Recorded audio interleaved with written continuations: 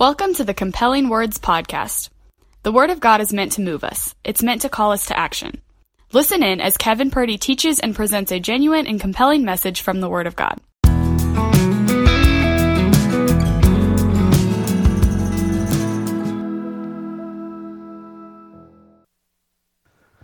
Imagine being 17 years old and you've been invited to go on this amazing adventure. You've been invited, you're going to go on this 600-mile canoe trip through the Canadian wilderness. I mean, that sounds like an exciting adventure. And that's what a young man named Alex Messenger got to do. But what Alex did not know was that on day 29 of his trip, his life would forever be changed. That morning, as they were kind of getting up and kind of getting camp all ready for the day and stuff, he decided to go on a solo hike up on a mountain ridge behind where they were camping at. And some movement caught his eye. And at first he thought it was a musk ox. They had seen several of them through their canoeing trip, and he thought that's what it was, but he was wrong. And this is what he said. I made a far more horrifying realization. This was no musk ox. It was much worse. At this instant, the creature's gaze met mine. I was staring into the sharp black eyes of a grizzly bear. He was attacked by that bear, and he actually managed to survive it. He later wrote a book about the experience called The 29th Day. The bear attack left some very vivid and very terrifying memories. A massive, strong claw raking across his back. A bone-rattling swipe knocking him to the ground. Sharp, piercing jaws clamping down on his thigh. He wrote it like this: agony invaded every sense, every nerve and cell of my body. Involuntarily, I yelled. The awful pressure of teeth, the tearing of my flesh, the rending of muscle. I'm going to die, I thought. It was so wrong. The pain filled everything, and then suddenly it hit my kill switch. Mid-scream, mid-flinch, mid-bite, it all stopped. In that instant of that bite, everything turned to black. Silence, then nothing. He blacked out. He blacked out, and he was out, and when he came to, and his vision started to clear up, the bear was still there. But it was starting to walk away, occasionally looking back at him, and eventually it just walked off away. In the Bible, there's a very brief and very strange story about a bear attack. It's in 2 Kings chapter 2, and it's only a few verses long. 2 Kings chapter 2, verse 23 through 25. Here's what it says. It says, from there, Elisha went up to Bethel. As he was walking along the road, some boys came out of the town and jeered at him. Get out of here, Baldy, they said. Get out of here, Baldy. He turned around, looked at them, called down a curse on them in the name of the Lord. Then 2 bears came out of the woods and mauled 42 of the boys. And he went on to Mount Carmel and from there returned to Samaria. Now, it may be obvious, and I mentioned it last Sunday, but this is my favorite Bible story. I mean, a bald-headed guy gets ridiculed and made fun of, and God brings 2 bears out of the woods to just tear them up. I'm not normally a violent person, but that's some good stuff. I can preach a whole message about how you're supposed to be nice to bald people. There's a few of us here this morning that are a little follically challenged. And we've heard all the jokes, all the little snide quips and comments.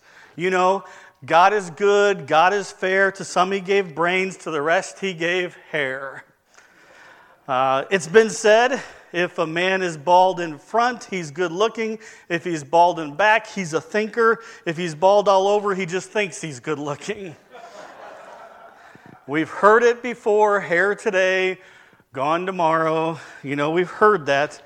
But I like this Bible story because if anybody ever kind of gives me a rough time about having no hair, I could just simply say, 2 Kings 2:24, remember the bears.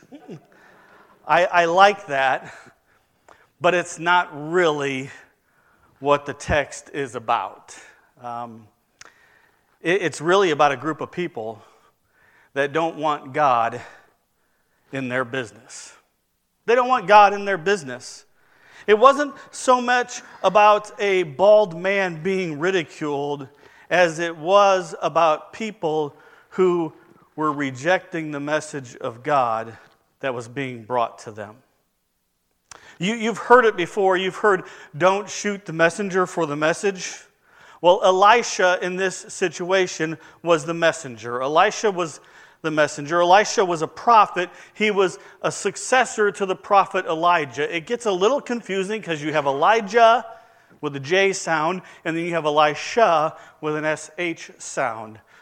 So Elisha was a successor to Elijah. Elijah got all the fame. He's the one that's known as one of the major prophets. He's the one that called fire down from heaven.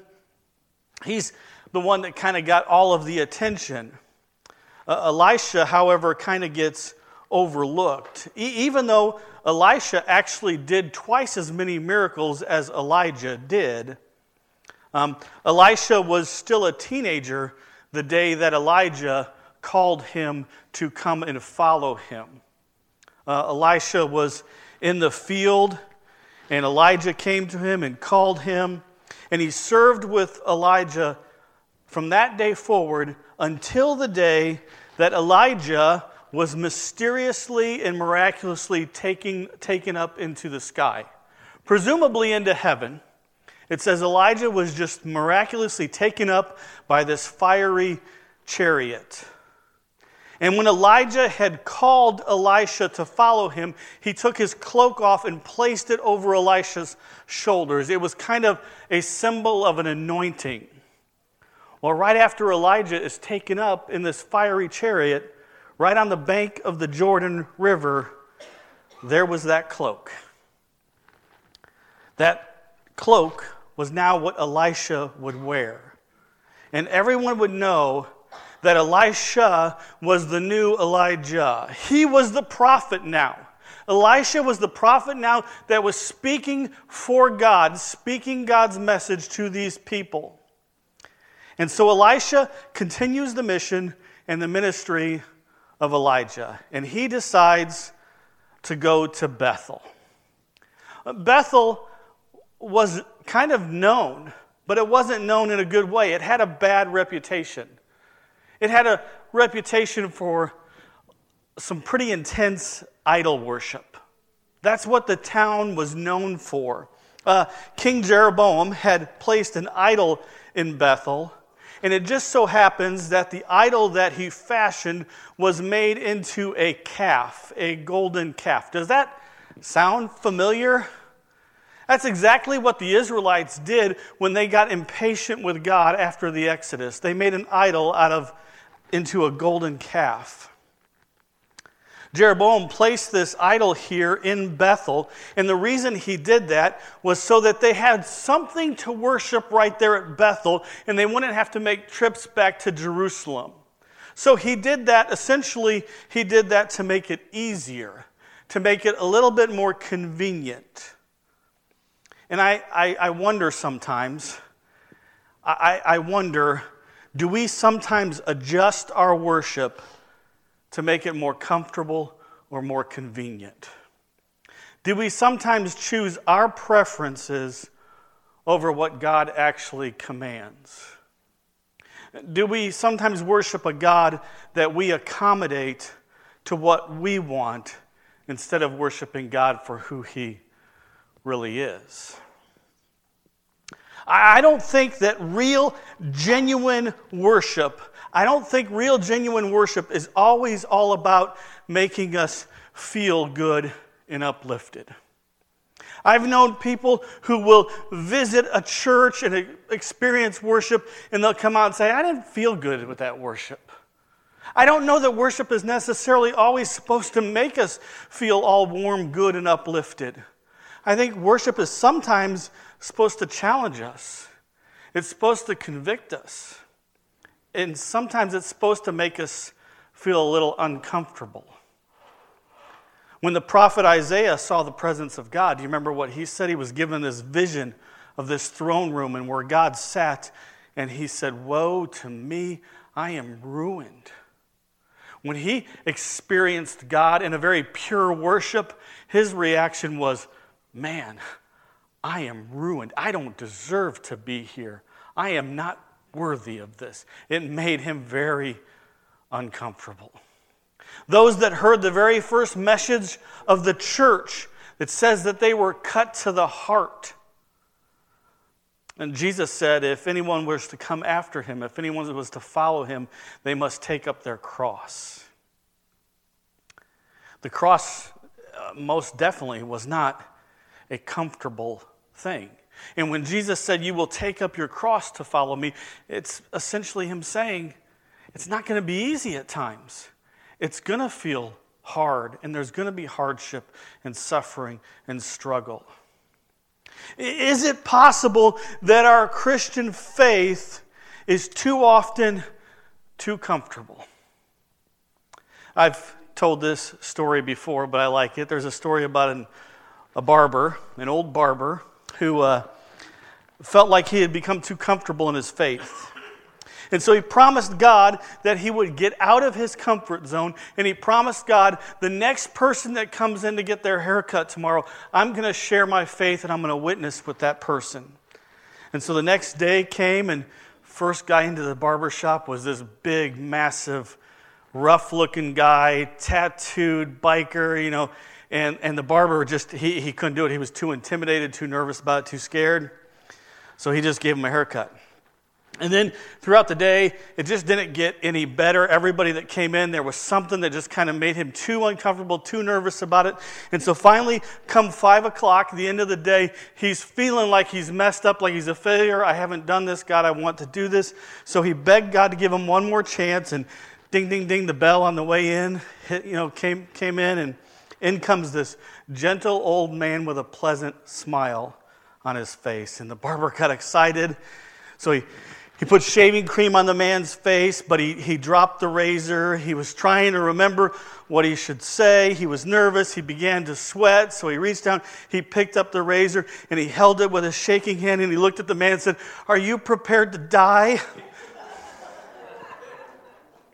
It's very easy and very tempting to want to settle in with a comfortable faith and never do anything that might cause us a little nerves or a little bit of uncomfortableness. Never step out into something that is challenging, something that requires a little bit of self-denial, or something that is sacrificial. Sometimes we just want to settle into our faith and just be content and comfortable, and we never want to be stretched or pushed or challenged or convicted. Bethel had become a place where the people chose comfort over truth. And because of that, they actually were worshiping idols rather than worshiping the one true living God. And now someone was coming that would challenge them and call them to something more.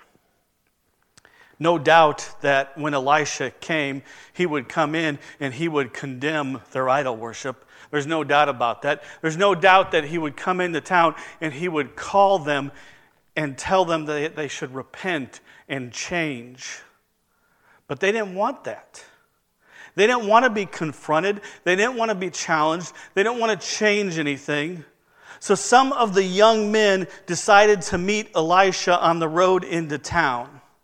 And we need to be very careful about how we picture this. The NIV Bible, the New International Version of the Bible says that it was some boys who ridiculed Elisha. The New American Standard Bible says that it was some young lads. And the King James Version says that it was little children. The Hebrew word that is used, the Bible was originally written in Hebrew, the Old Testament. The Hebrew word that is used in the authentic original Bible just means young. That's all it means, is young. But it doesn't define how young is. When I was 30 years old and I said someone's young, I meant they're a teenager. Now that I'm 50 years old and I say someone's young, I mean they're 30. Some of you guys looking at me saying, I'm young. I don't feel young, but anyway, I like it when you call me young. That works. The same Hebrew word that was used there to say young men or young boys, the same Hebrew word was used to describe Isaac when he was about 20 years old. It was the same word used to describe Joseph when he was about 17. It was the same word that was used to describe Jacob when he fled from his brother Esau. It was the same word that was used earlier in Kings to describe a group of young men that went fighting in a battle. So we don't know exactly what young means. It was probably a very generic word. So we don't know. More than likely, this was not a group of kids playing soccer at the park and they just happen to see the prophet and they get a little smart-mouthed with them. That's not what is happening here. This is more likely a large group of young, physically mature men who don't want the prophet coming into town, shaking up their comfort level and telling them that they're wrong and they need to change their ways. That's the scenario here. They're probably very intentionally at the entrance to town trying to intimidate and even threaten Elisha. And they mocked him for being bald. And that can mean a few different things. One of them could be very obvious. Elisha could have been bald. It's estimated that he was probably no more than 25 years old. So if he's bald, then it's an early premature baldness, but that isn't all that uncommon, and I could speak from experience on that. Elisha might have just been bald naturally. Another possibility is that he may have shaved his head in mourning because his mentor, Elijah, he didn't die, but he was miraculously taken up by God, and without a doubt, Elisha mourned his absence, and it wasn't unusual for a Jewish man to shave his head in mourning as a sign of grief. Either way, no matter what actually it indicates, either way, it wasn't a good thing. It was meant maybe more than an insult. It was definitely something said that was said with cruel intentions. It was either mocking Elisha himself or it was mocking his grief over Elijah. And what makes it even worse, what's even worse than them just calling him bald-headed, what's even worse than that is they told him to go on up. To go on up. The NIV Bible translates that into get out of here. They told him to get out of here. I think that's accurate, but I think it also misses something. Because again, the actual Hebrew word does mean to go up or to ascend. And if that's what they said, then it's possible that this was much more than just get out of here. It's possible it was much more than that. Elijah, remember, had been taken up. He had been taken up. He was gone. And now they're telling Elisha, we don't want you either. Just like he was taken up and he's gone, we want you gone. Get out of here. Some Bible scholars even compare this to an actual physical threat. Because essentially Elijah died when he was taken up. And if they're telling Elisha now to go on up, it could very well be meant to be a literal physical threat. So it's possible that they're just angry and intimidating him to leave, or they may have actually been threatening to kill him. Either way, they wanted nothing to do with Elisha. And by implication, they wanted nothing to do with God. In verse 24 says that Elisha calls down a curse on them. And once again, we need to be careful because the word used for curse means to pronounce a judgment. Elisha didn't have some magic spell that he chanted and caused this to happen. Elisha just declared God's righteous judgment on them. And then 2 bears suddenly come thrashing out of the woods and mauled 42 of them. Imagine the fear and the chaos of that moment. Running, screaming, claws slashing, brutal pounding, teeth piercing, ripped flesh, broken bones. We don't like to think about the wrath of God. We don't like to think about the wrath of God. We don't like to think about God's judgment. But it's something that is very, very real. However, God's wrath is never unjust. It's never unfair. It's never too much. It's never too strong. And God's wrath, God's judgment, only falls upon those who have rejected Him. God's wrath only is taken out on those who have rejected Him. The Bible tells us that once we sin, we become guilty of sin, and in our guilt, we deserve the wrath of God. The only escape from that judgment is to accept God's gift of grace. Ephesians 2, verse 3 and 4. We were by nature deserving of wrath. Because we, by nature, are sinners, we are deserving of wrath. But because of His great love for us, God, who is rich in mercy, made us alive with Christ even when we were dead in our transgressions. It is by grace that you've been saved. Our eternity beyond this life is a reflection of the life that we choose now. If we live a life where we seek God, where we love God, desire God, if our faith is placed in Christ as Lord and Savior, then God's grace is over our sins and our eternity is in heaven with the Lord. But if we live a life without God, neglecting God, with no honest desire for God, then we still hold the responsibility of our sins. And our eternity will be where that punishment is given.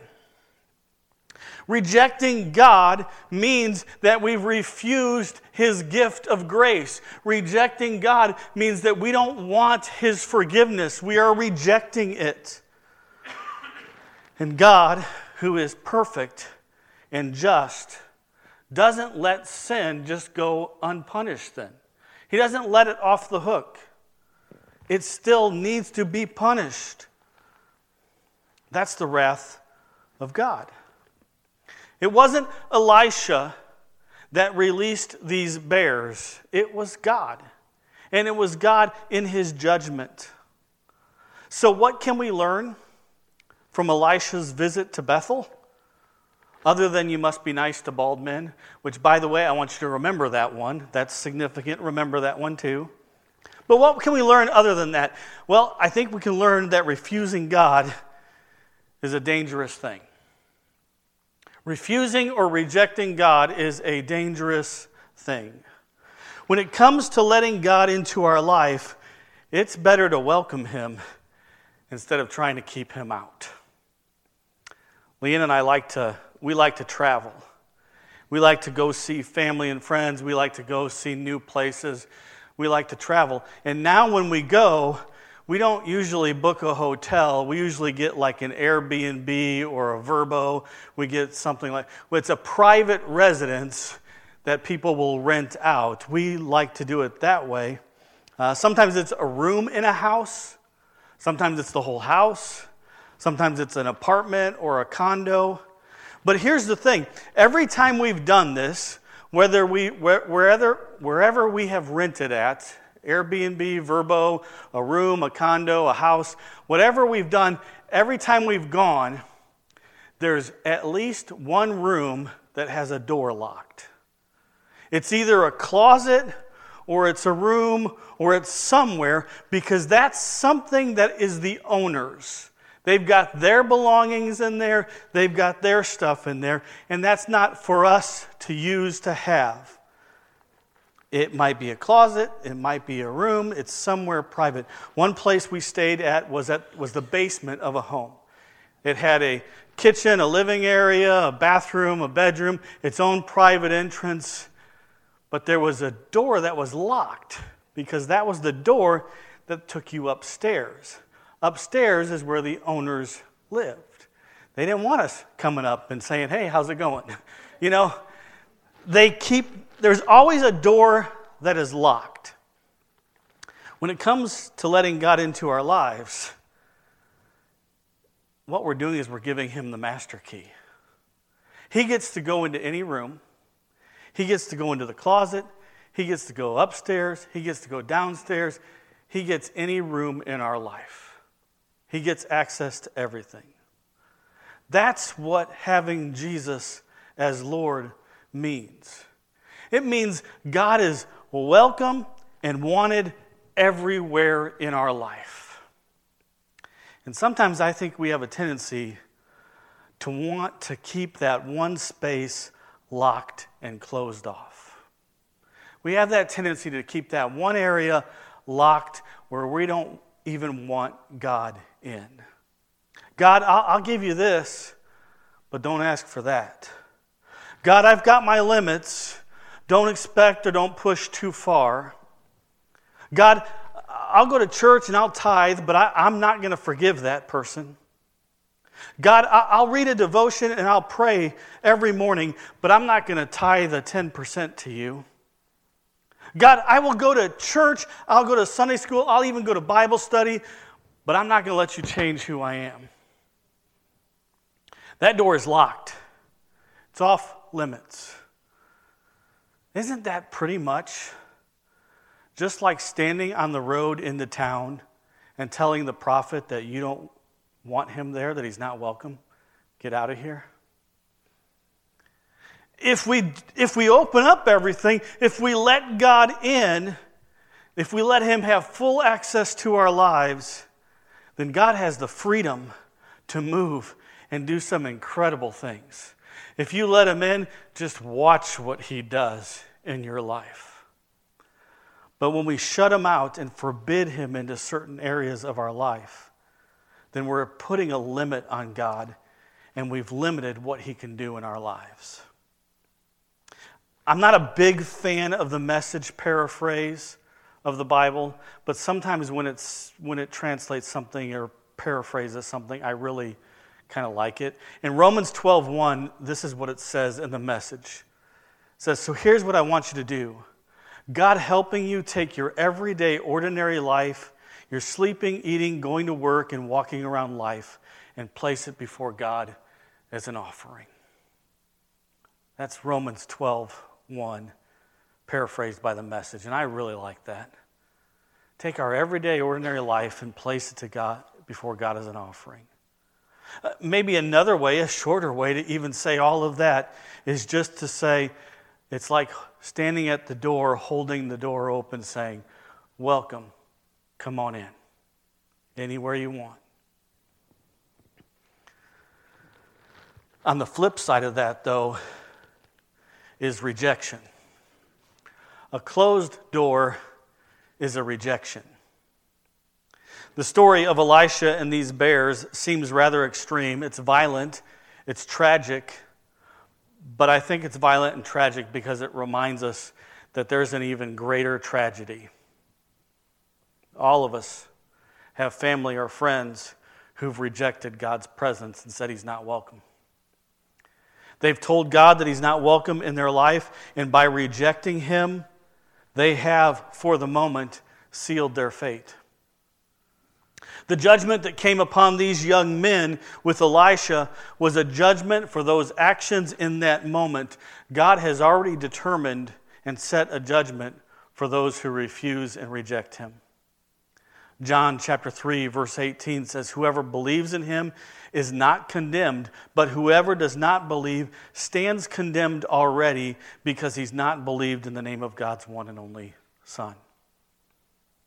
We stand condemned because of our sin. You could say it like this. You could say it's our default position. We can't change that. We are born with an inclination, a nature towards sin. We all at some point willingly, intentionally choose sin. But when we accept Jesus, we are condemned no longer. When we reject Jesus, we remain condemned. You could almost say it like this: the bears are in the woods, and Jesus can keep us safe. But we have to let him stand in front of us. We have to let him in so that he could save us. We have a choice. We can choose to accept or reject the grace of God. Without the grace of God, we remain condemned in our sin. Now, if you ever spend any time out in hiking areas, some of those trails that are in bear country, you might see a sign that says, "Bears are known to be active on this trail." That sign is meant to be a warning. This morning, the Word of God is a warning to us. When those young men mocked and threatened the prophet, it was a rejection of God, and that rejection led to a brutal judgment. Finally, did you know there are some suggestions on how to survive a bear attack? There's a little saying, if it's black, fight back. If it's brown, lay down. If it's white, good night. If it's a black bear, you're supposed to stand your ground, make lots of noise, fight back, no matter what. Don't run, don't climb a tree. If it's a grizzly bear, you're supposed to stay quiet, lie down in the fetal position with your hands over the back of your neck, and play dead. And if the bear happens to attack you and start flinging you around and tossing you around and what have you, if you come to, continue to play dead, because sometimes the bears will watch to see if their victims get back up. That's the advice for a grizzly bear. And then the advice for a polar bear is, sorry, you're out of luck. Apparently that's the most fierce one. I've hiked where there are black bears. I've hiked where there are grizzly bears. I'm not going to hike where there are polar bears because of the bears and because that's cold. Actually, bear attacks are very minimal. It's a very small percentage of bear attacks on a grand scale. I'm grateful that those are small statistics. I'm even more grateful, though, that the judgment I deserve because of my sin was taken by my Savior, Jesus. I'm giving him my entire life. And I'm going to keep trying to warn those that I know and love about the danger of rejecting God. Thanks for listening. Please take a moment to rate this podcast. May the Word of God be living and active in your life.